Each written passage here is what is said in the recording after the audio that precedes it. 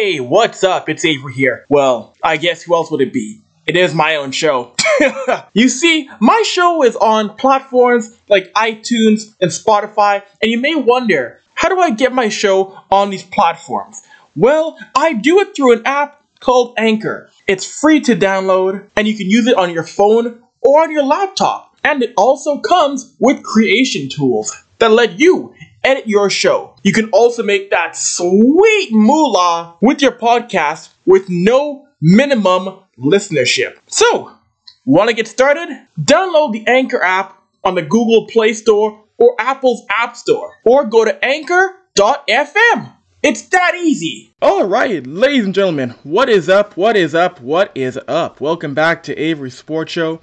And for those of you who know my podcast, you know my content, you know I've been big in hockey history, and especially black hockey history. So who better to welcome back onto the show than my guy, Kwame Mason, the director and producer of Soul on Ice, which came out in 2015, and the curator of the Black Hockey History Truck Tour. Right now, which is, you guys are in California right now for the bus tour, correct? Yeah, well, we just got back.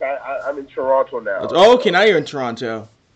But yeah, so the bus is now heading down to Seattle. Okay. For a couple of days, and then after Seattle, we'll be in, let's see, we've got to hit Dallas, and we also have to hit Arizona. That's awesome. I know the bus has been in Washington, it's been in Detroit, it's been in St. Louis, it's been in Ottawa, Pittsburgh. What's it been like to be a part of this tour, and would you educating people on the history of hockey from a black perspective all across this continent, Kwame? Yeah, it's been great, man. It's really good to be able to introduce that history to people who have never heard of it. It's been good to expand people's mindsets about the game of hockey who haven't had that exposure to this history before. So it's been good all around, man. It's been a really great experience just to have people like really take in the whole truck and all that. No, of course, I'm sure it's been fun. And of course, with this story, you've gone through, of course, you've told people about the stories of Willie O'Ree, Herb Carnegie, of course, Grant Fuhr, Tony McKegney, but also the other players. You may not know the stories of the women's history, stories of players like the Angela James, like the Blake Boldens. How important has it been to include the women's hockey history when it comes to the story of black hockey in North America?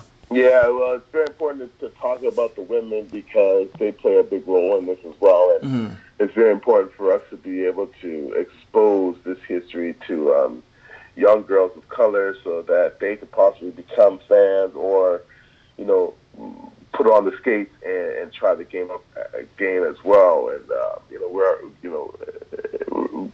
we're trying our hardest to expose the game to young boys, but now it's really a big fight for us to make sure that the young girls get that as well. So this truck is, it's doing its part in showing role models as well. Of course, I couldn't agree more with that. And after Soul on Ice came out for you, Kwame, that was a movie in which it went everywhere across the hockey world. It opened up so many eyes. And building off of that, you saw the NHL and hockey in general get more involved in promoting black histories. How did the NHL reach out to you when it came to producing content that was very black-centric and very about growing the game in these kind of communities around the continent, Kwame? Well, basically it was, when we were doing the film, they knew that, that was one of the things that I like doing, which is, producing content. And so we just kind of mirrored the whole thing because, Kim Davis just it was her brainchild to just kind of say, hey, Kwame, do you have any ideas? Do you have any things that you'd like to do? And, it was fine with me doing it. So, yeah, it's really, I got to really give it up to Kim for giving me the opportunity to do the things that I like to do. That's awesome. That's incredible. I know some of the content you've been a part of has been, I know one great feature that happened, I believe it was last season, was going down to a barbershop in Las Vegas with Ryan Reeves and talking to the barbers about hockey culture, because I'm sure a lot of people didn't really know that so many people in Las Vegas who were of color knew hockey, knew that well, and to bring a player down there like Ryan Reeves, who's very personable, very laid back, it was a great experience. You saw like your perspective, and you saw a conversation that was very casual and very fun. Yeah, it's a lot of fun, man. Like I said, man, this whole thing has been a great experience and just being able to speak about the history from, the Color Hockey League to Herb Carnegie to where we are in our present day is just, just a blessing, man. Just a blessing. Of course, I couldn't imagine. Of course, with Kim Davidson being involved with the league, there's one cool segment you guys have done this past year, which was with we're bringing in celebrities and bringing people from a different background. Because I know there's a segment in which you have Bryce Salvador, Wyclef Jean, Blake doing something like that. 'Cause I'm sure a lot of people didn't know that Wyclef is a big hockey fan, and to see him talk hockey was so cool with current players in the NWHL and the NHL. Yeah, that again was another cool thing to be able to direct and put together. Again, it's just really just trying to put hockey in a different space and have people be able to just hear it from different perspectives. There's a lot of black celebrities out there that are big hockey fans, and one of the things that I'm trying to do is to be able to expose our audience to them, because I feel like they're also very important in spreading the game and being able to show people, another perspective and another visual. Snoop Dogg does a great job of it as well, and so we're just trying to do that. We just did something with Tiffany Haddish, so that's also really cool too. So just trying to expand that visual. No, of course, I couldn't agree more. With the game, I mentioned Bryce Salvador, and this is the thing in which you're seeing now in hockey. You're seeing in the hockey world now more black personalities being on the mic, being in broadcast booths. What does it mean to have seen not just guys like Bryce Salvador, but Anson Carter, Kevin Weeks, Jean-Luc Grandpierre being involved in the analyst side of things, and David Amber, Hockey Night in Canada, because years ago you didn't see any black on-air talent in the game of hockey, and now you're seeing it growing more and more as the years go on, Kwame. Yeah, well, years ago all you saw was really Kevin Weeks for the most part when they're the conversation, and it's very important that they're there because that just allows another perspective to the game. So I'm really, really proud of those guys to see what they're doing and how they're doing it. It's just another way of saying that the game is growing. Of course, it truly is. I know.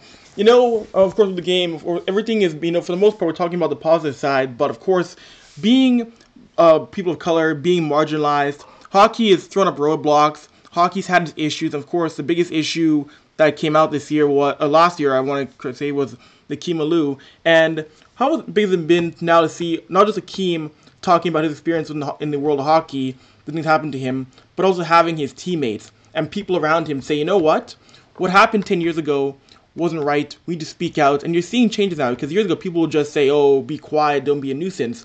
But now you're seeing people defending Akeem and standing up for him, because that's big now to progress in the game, I feel. Yeah, again, it's that whole situation is what's mainly for is to be able to give the young kids out there a safe space. Not only black kids, but any kid that might feel marginalized. That situation just really changed some of the diaspora of hockey to let people know that they have a safe space.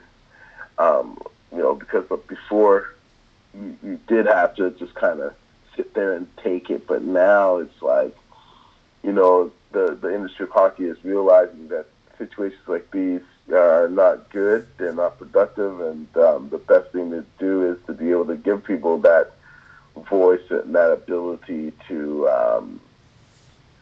speak up when they need to. And so, Akeem's situation, as bad as it is, it's going to be good in the long run because it's going to give kids the ability to have a space that's safe. No, of course I agree. And I know NHL said they're going to set up a hotline in which people can come to them. And to me, from what I've heard, it looks to be pretty sincere. I like the fact that the league is coming out and saying, listen, if you need to talk to us, if you have anything you want to get off your chest or explain something that happened to you, we're here. And I feel that's great the NHL wants to be sincere about that, because they really need to be, to let people and let players and let people in the league come forward with this kind of stuff, which can't be tolerated anymore going forward. Yeah, that mindset is gone. It's a whole different world, and these kids are dictating how things are going to be run, and that old mentality is just that old mentality, and so now we're at a place where it's going to be all about the future, and the future's for these kids, and these kids just need a safe space.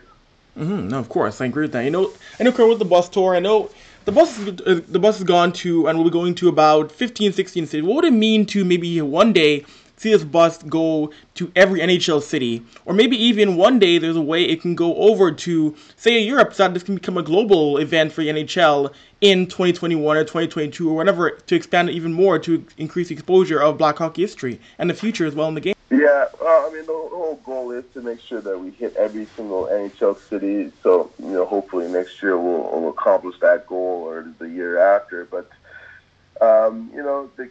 the great thing about it is that, like you said, it's a piece of our history, and you can only really hope that you get something to a point where, like, Europe, people are just like, we want to see this, and we get a chance to bring it out there. So the only cross our fingers.